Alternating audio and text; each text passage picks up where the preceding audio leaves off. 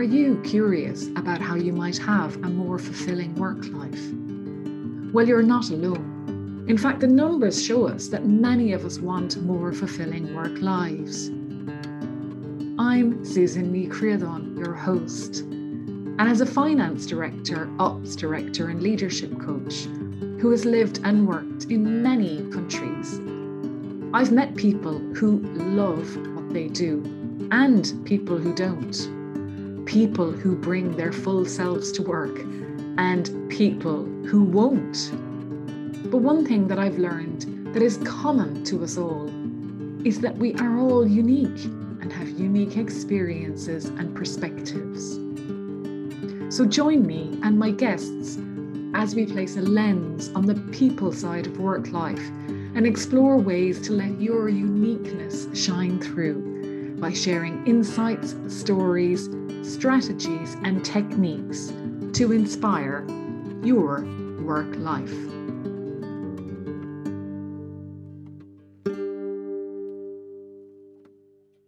Today, I'm delighted to be joined by Nick Gimetta. Nick, you're very welcome to Life Beyond the Numbers. Hi, Susan. Thank you for having me. So, Nick, as I was researching for this episode, I found myself smiling widely as I read your posts and listened to some of the interviews you've done. And that isn't just because you're dressed as Sherlock Holmes today and many other characters in other days, but your message around mental health strikes me as positive. You say that you're on a mission to prove that our potential and our happiness are not defined by or limited by our mental health. And I really like how that's phrased. So maybe tell us a little bit about that.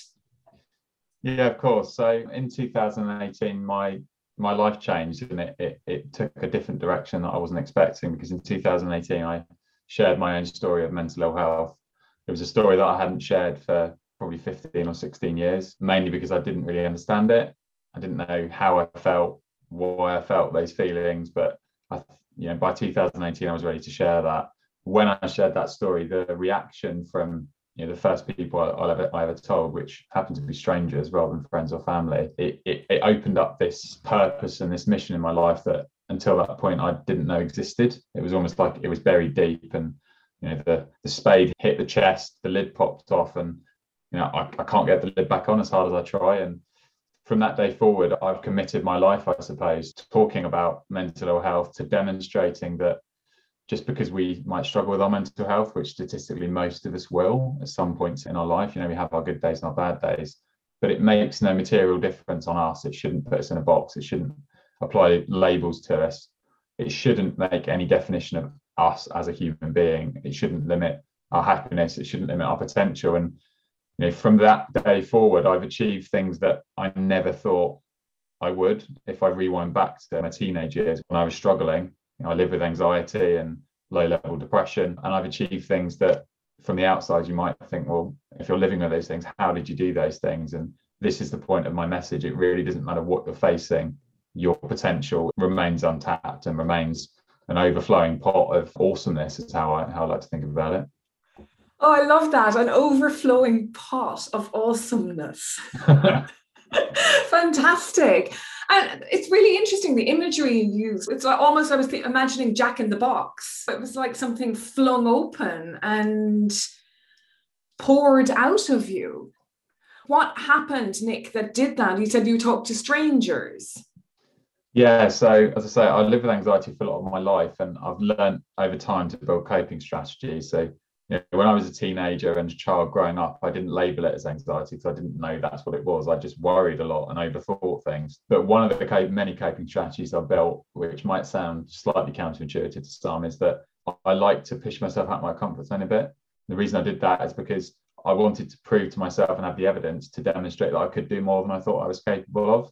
Some of the steps were bigger than others, where I'd move into new roles that I wasn't quite sure I could do. Some were much smaller. So I decided in 2018 to take myself on a public speaking course, which is the sort of thing you do when you're a bit introverted.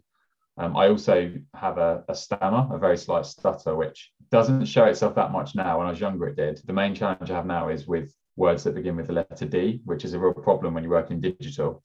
Because you can imagine you have to say that word a lot. So I'm constantly trying to process that. So I took myself on this speaking course, and the first thing they said to us was, "We'd like you to talk about a time when you've overcome adversity." I'm quite an optimistic person generally. Pragmatic positivity is how I like to think of my approach. And my immediate reaction was, well, I'm not sure I've ever overcome adversity. My life's been quite easy. And then it was like, an itch, like a lightning bolt hit me. I went back to those dark days. I went back to when I was really struggling, and I thought that was pretty difficult. And I've come out the back of it. I'm broadly stable and thriving. So let's just share it. And my mouth just opened and I just started talking. There was no planning at all. I just opened up and I was just honest and as genuine as I could be. And that's the approach I've taken ever since. I just try and be genuine, open, transparent. I try not to hide things. And I think that's the power of my message. And that's why it's been resonating with so many people for the last sort of 2 or 3 years. That's fascinating. You say that you overthought and worried a lot when you were younger, and then never really thought you had dealt with adversity or overcome adversity. So even though there's been a lot of talk about mental health over the last, I don't know, maybe 5 to 10 years, it's certainly been more public. Were you identifying with any of that, Nick, or was it in your radar?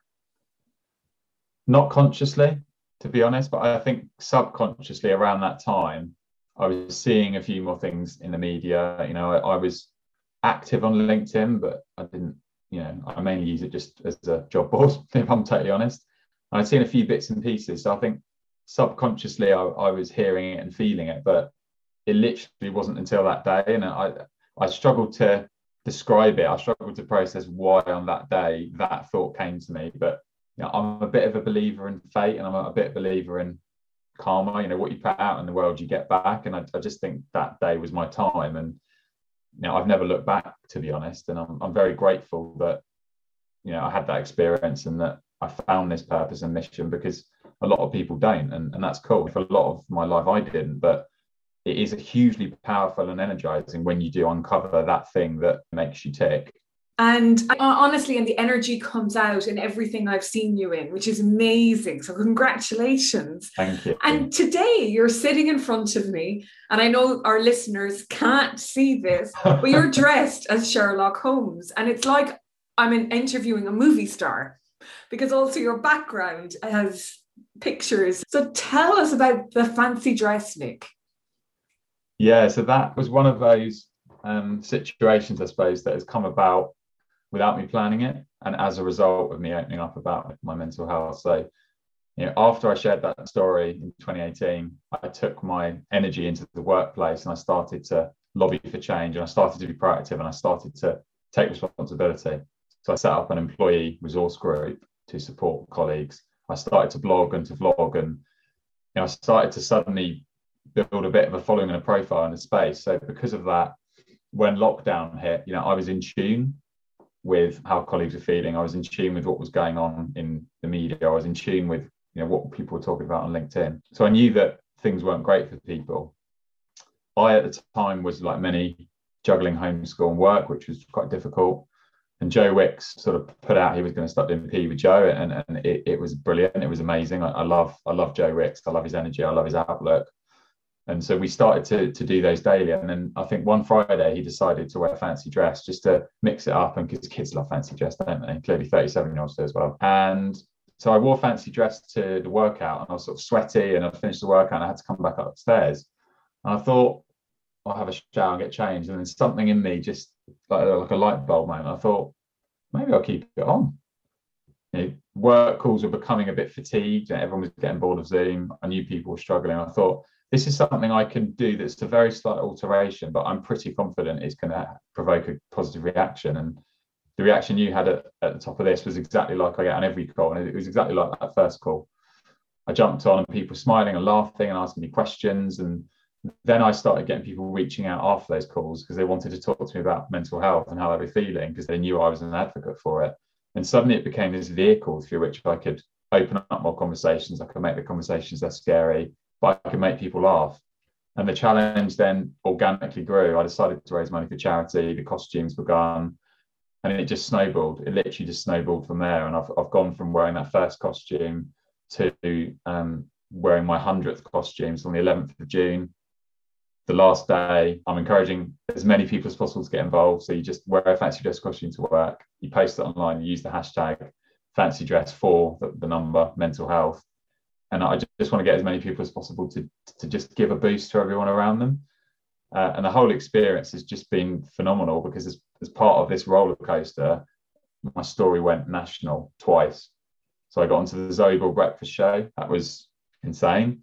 But then what became more insane was at the start of 2021, I was interviewed by the BBC 3 times in a week. So first of all, local BBC News, then Radio 5 Live picked me up, and then I got the phone call. So that week I was getting loads of calls from unknown numbers, and it was either going to be a sales call or the media.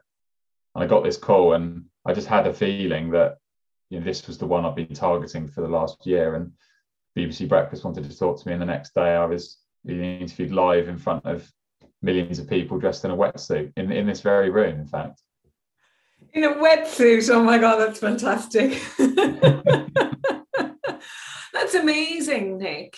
So you've got the impact in the workplace where you are, that's spreading out as well to any workplace that wants to join in, but also encouraging it nationwide. Yeah. It started just in my workplace, and it rippled, to your point. I mean, it rippled into my local community, because in Christmas 2020, I'd actually paused the fancy dress for a bit, because I kind of felt like I'd done it. I felt like it was a vehicle that couldn't be used anymore. My wife was sick of it, because just my house was piled high with costumes. It was taking up all this time. But with Christmas 2020, I knew it was going to be a difficult Christmas, and I wanted to do something. And I knew the fancy dress worked, and I wanted it specifically to help my local community.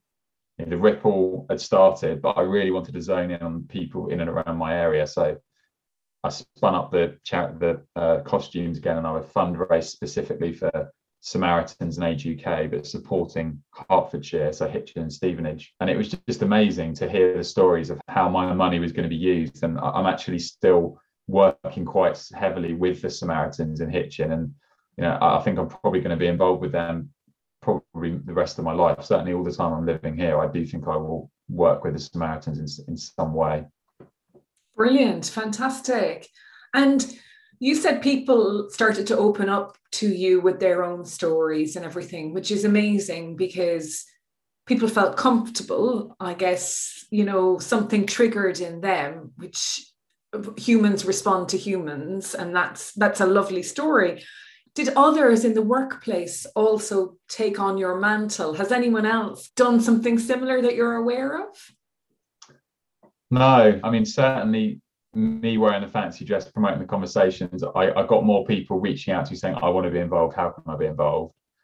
So that meant, you know, we had a few more wellbeing champions. I'm a trained mental health first aider, but at the time our workplace didn't necessarily support that. So, you know, outside of that, some people were getting trained themselves, but I had more people reaching out to me who wanted just to help me curate events, you know, get guest speakers in, feature the topic in meetings and in huddles. So it became something that I was doing slightly on the periphery, and it suddenly became a bit more embedded within the DNA, because the whole point of the conversation is you shouldn't just have it once a year on Mental Health Awareness Day or Mental Health Awareness Week. It's 365 days a year, and the only way you do that is embedding it in the normal rituals and routines. And I think, yes, we need to do that at large in society, so in schools, in the home, in friendship groups, in the media, but the workplace is one of the frontiers that I think there's still a lot of opportunity, and you need people that are galvanized around the topic to inject momentum, because otherwise it's one of those things that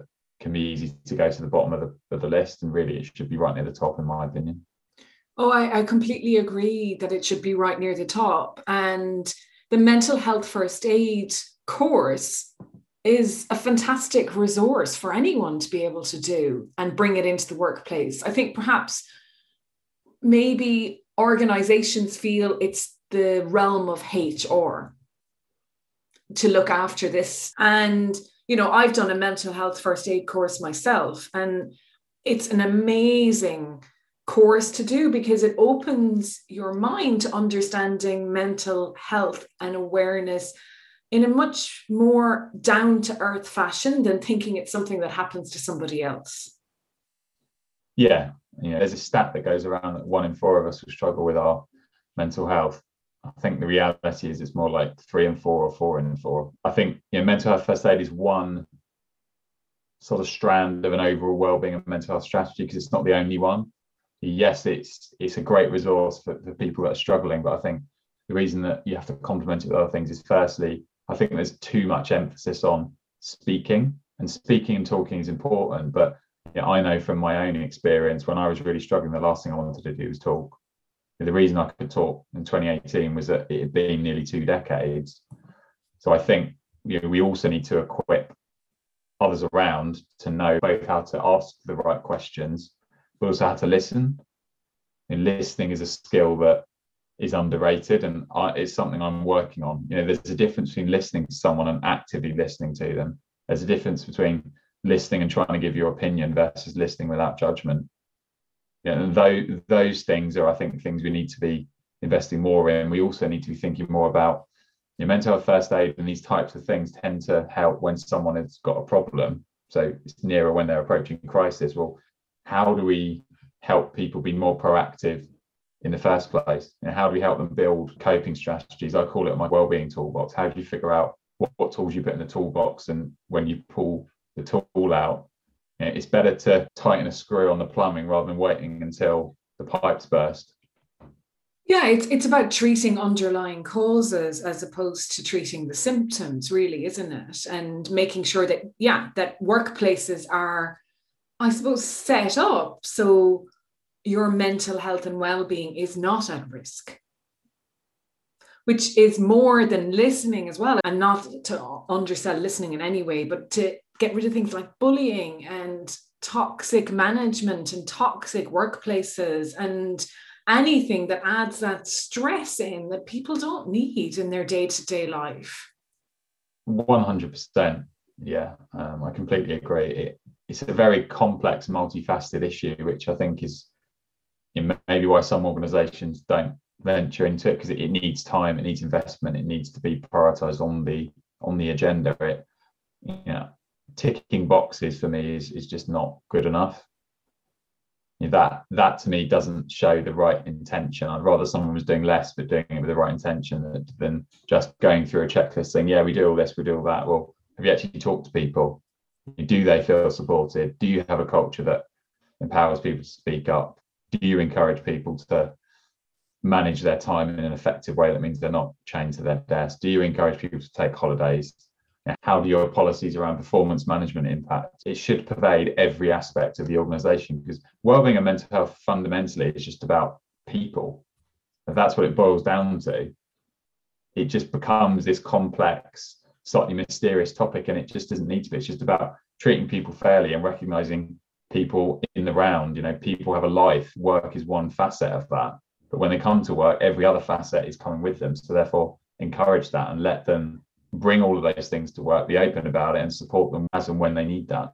It sounds like a utopia, and it shouldn't. That's the thing. It sounds like, oh my God, I really want to work there. Maybe it is Disneyland, but it shouldn't be. It should be the norm, really. And I do think we're on the precipice of change, and we have been for a while, but there's a long way to go, and it isn't checklists. Agreed. And let's be honest, you just got to look at the media in terms of how often this topic is continually coming up.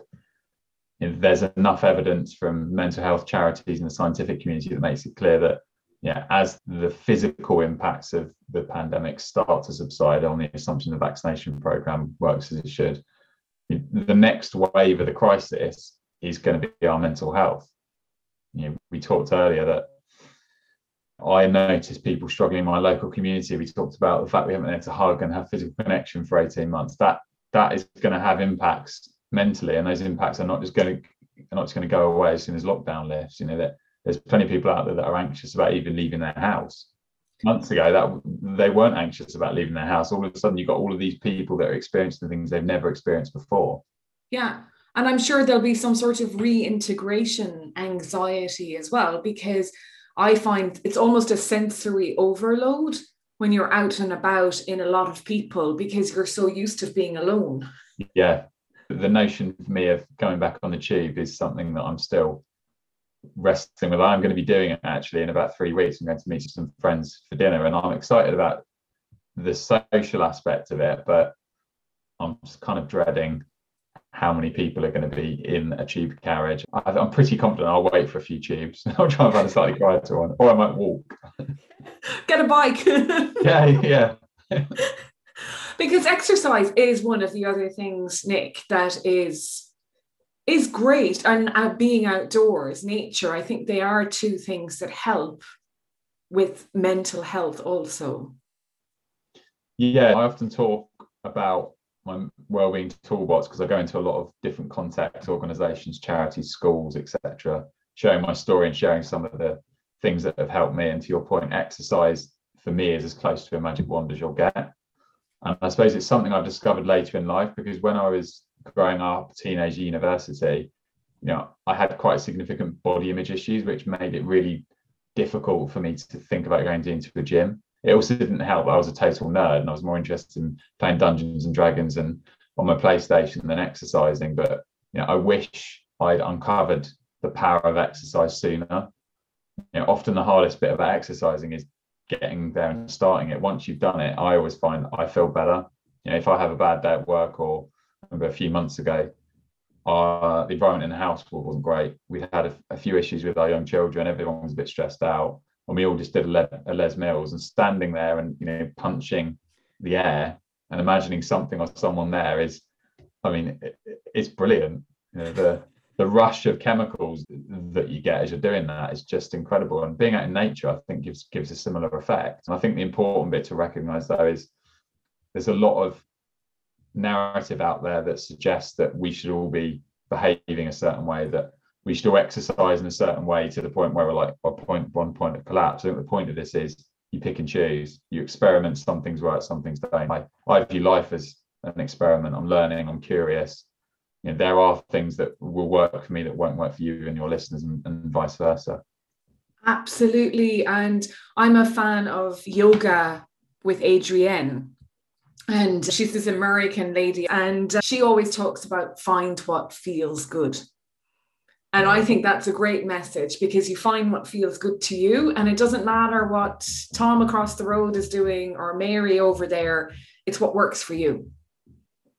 Spot on. And I think the sooner we all recognize the power of us as an individual, both the way that we react to things that work, the things that don't, but also being more confident about who we are. That's another thing I talk quite a lot about. Is I spent a good number of years just wearing a mask, and it became quite draining when you're trying to be something you're not.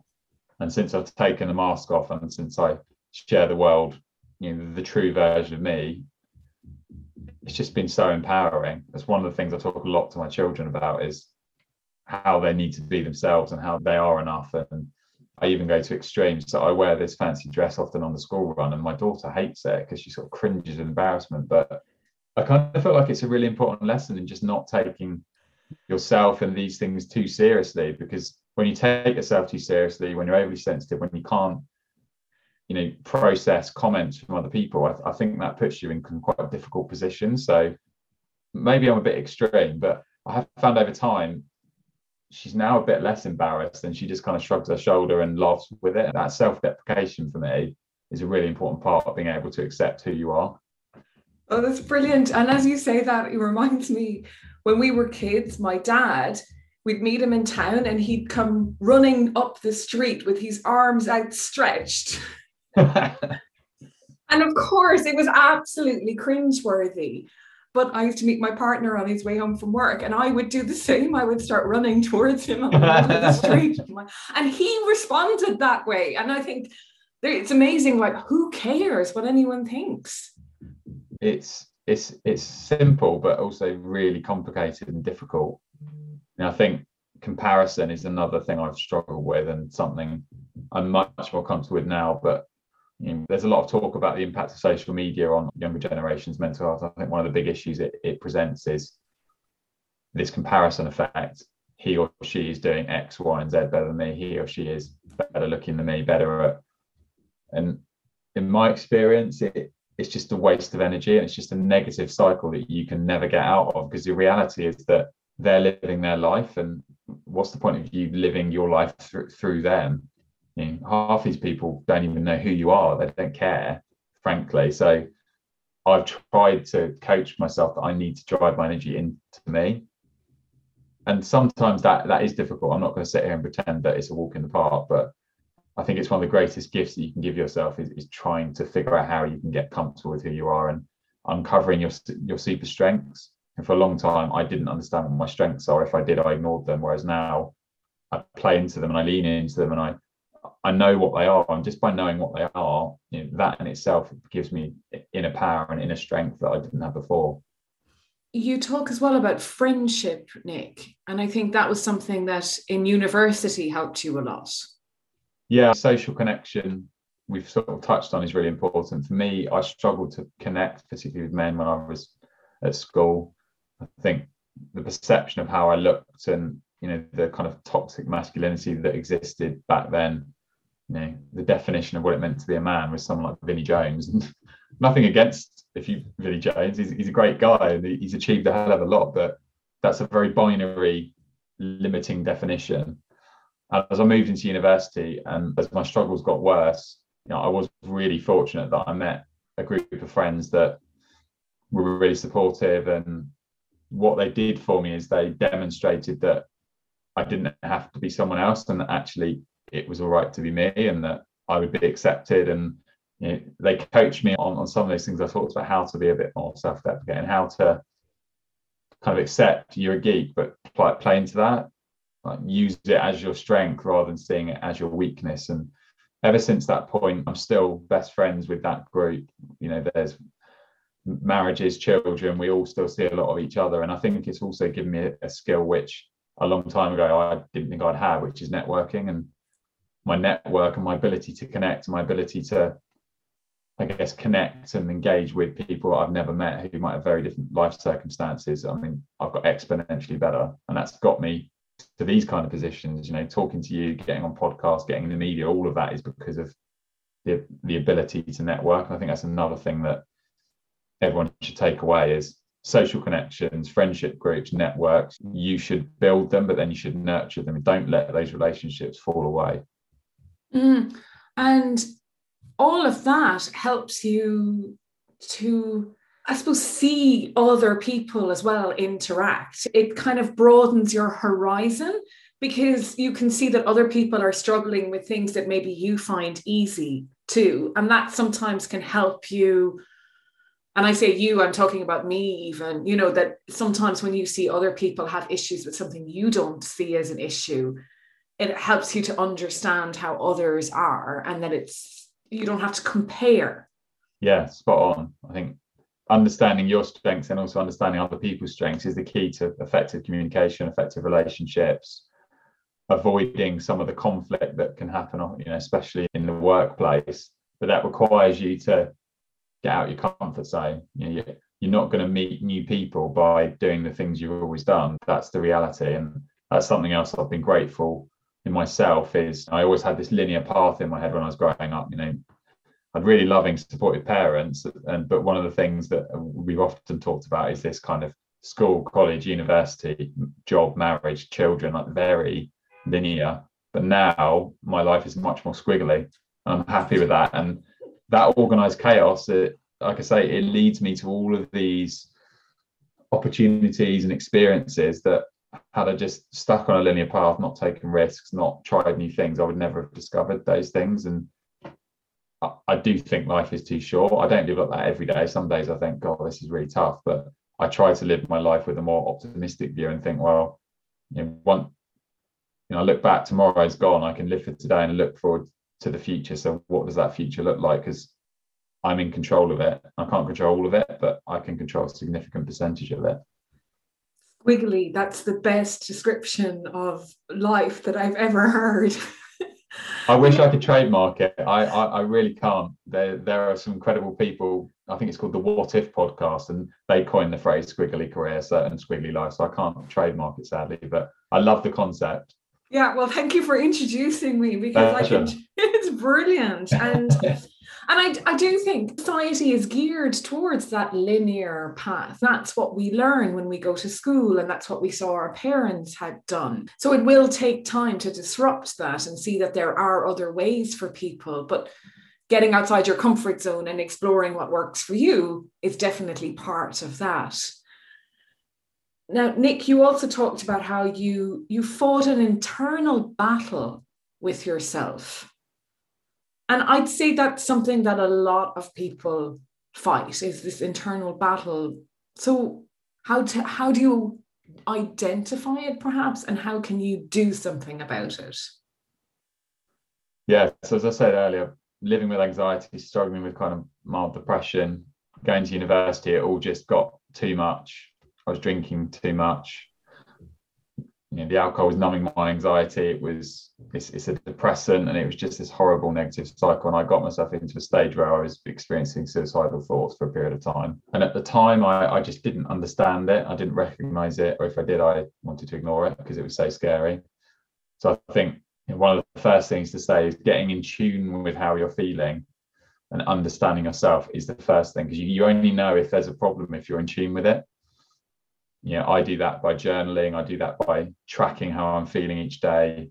If things are going well, things aren't going so well, I try and figure out why. As I see things turning and changing, I use some of those strategies that I put in place. So I think building those strategies, once you've got the self-awareness to understand how you're feeling and why you're feeling like it, having the support network around you definitely helps. Surrounding yourself with inspiration and reminding yourself you are good enough. So I've got this concept of a wonder wall, and it's got two sides. The positive side of the wonder wall is pinning up all the things that I've achieved, all the things that I'm proud of, because any time I feel low, it will give me a boost. And on the other side of it, I've got the worry wall, and the worry wall is where I pin up all the things that I'm concerned about. I want to get them out. I want to get them out in the open. It means that I can better understand them. I can let them sit and I can reflect on them. My wife can understand them, and it just putting it out there and getting it out your head and making it visible, I think is just like super powerful. And when you start to wrap all of that stuff up, by and large, you should put yourself in the best possible place. But the other thing I want to add is that there will come a point at some point through life circumstances where you won't be able to cope, because all of those things are in place, but they might be an unexpected shock, an event, a crisis. And I had one earlier this year. I wasn't well due to a work situation, and I phoned the doctor.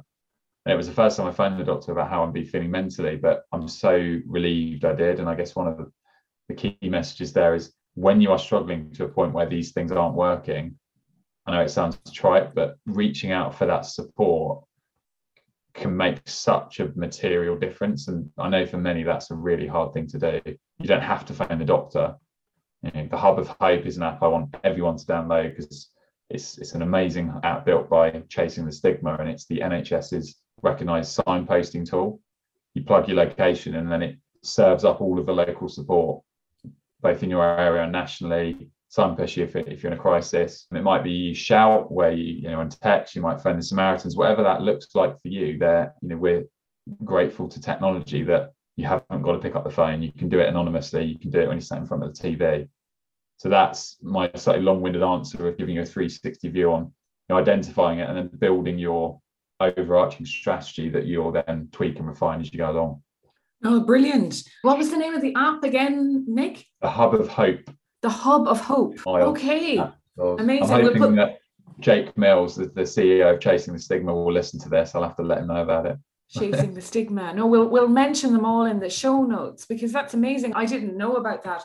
But I love the wonder wall. That's brilliant. And the worry wall, because sometimes it is, when it's in your head, it feels bigger. And if you can share it with someone else, say it out loud, you take away some of its power, I suppose. And also that asking for help, there are times, because things can happen slowly, that you might not notice you need help. And it's also maybe somebody says to you, you don't seem yourself. And if you hear that from a couple of different places, and they mean it nicely, they mean it well, that maybe actually it's good to reflect on, what do they mean? Yeah, spot on. I mean, even in my situation, I got to a crisis, but the warning signs have been there for months. And I kind of recognized it, and a few people recognized it, but I didn't do anything about it. And I think for a lot of people they'll probably be able to relate to that, because when it's your job, it's tied to so many important aspects of your life, and you're in the middle of a pandemic. The first thought is not always maybe I should start looking, but actually on reflection, if I ever feel like that again over a sustained period, weeks or months, I would have no hesitation, because getting yourself into that place is just not worth whatever you think an organization or a role can offer you. There's always something else out there, and that's definitely been true for me. Yeah, that's a great message. There's always something else out there. And so, Nick, 11th of June is the end of Dress Up. Sadly so. Have you got other plans in the offing? Because you did say at the beginning that this is awakened in you now. No matter what you try and do, you can't suppress it. So your mission is to help improve the mental health and well-being awareness and workplaces. Yeah, so obviously for the last 3 years, I've been doing a lot of this in addition to the day job. I'm very active on LinkedIn, and I've got a following around this topic. In terms of what's next, I'm going to be moving out of my current organisation very shortly, and I'm taking the decision to move out of full-time employment. So I'm going to become a contractor / consultant, and the reason for doing that is I want to experience new things. As I said earlier, push myself out of my comfort zone, but it also buys me flexibility. So I won't be working 5 days a week, and I won't have the pressure to have to keep taking contract after contract. And the reason for doing that is I'm in the process of setting up my own company, and that company is going to bridge between my worlds. So I'm trying to merge my worlds. So digital technology, geekery, passion for mental health and well-being. And I'm going to hopefully start doing a few more talks. I've built up quite a repertoire of talks where I share my experience, but also I think I've got a lot I can add around how organizations should craft a well-being strategy, but almost more important is how you create the right culture to help people thrive. So I'm still exploring all of that. I'm also considering setting up a podcast, and I've been wanting to do this for about 3 years. So maybe offline I'll be talking to you, because I've actually bought all the equipment. I bought the proper recording equipment and everything, but up until now I haven't had the time. So I am now thinking, well, if I can carve out the time, then maybe I can follow, my passion a little bit more.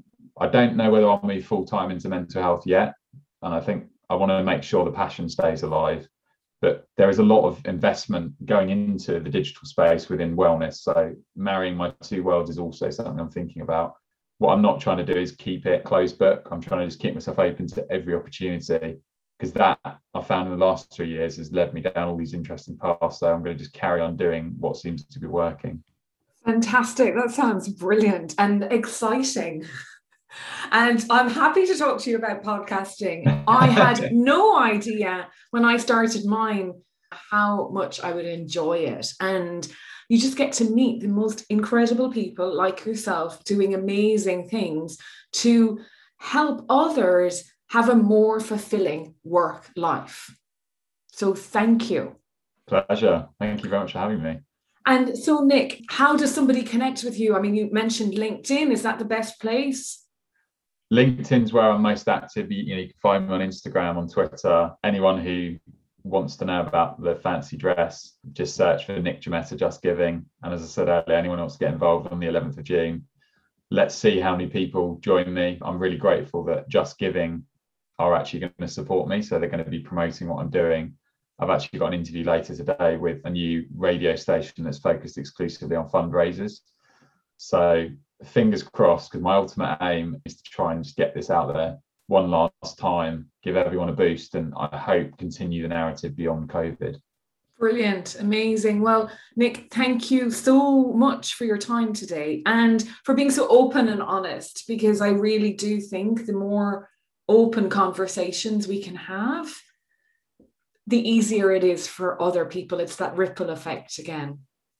Spot on. Yeah, I'm really, really grateful. I hope that something I've said can help, or that someone out there who's listening can relate. So appreciate it. Brilliant. And best of luck with your new career. Thank you very much. Imagine if every day you enjoy work Express yourself fully and exceed expectations. I believe we're all entitled to have this, and that the future of work life will be changed by those who strive for and create more fulfilling work lives for themselves, their colleagues, their teams, and wider organisation. Thank you for listening today, and if you enjoyed this episode, please leave a review and share it with someone you know who is curious like you.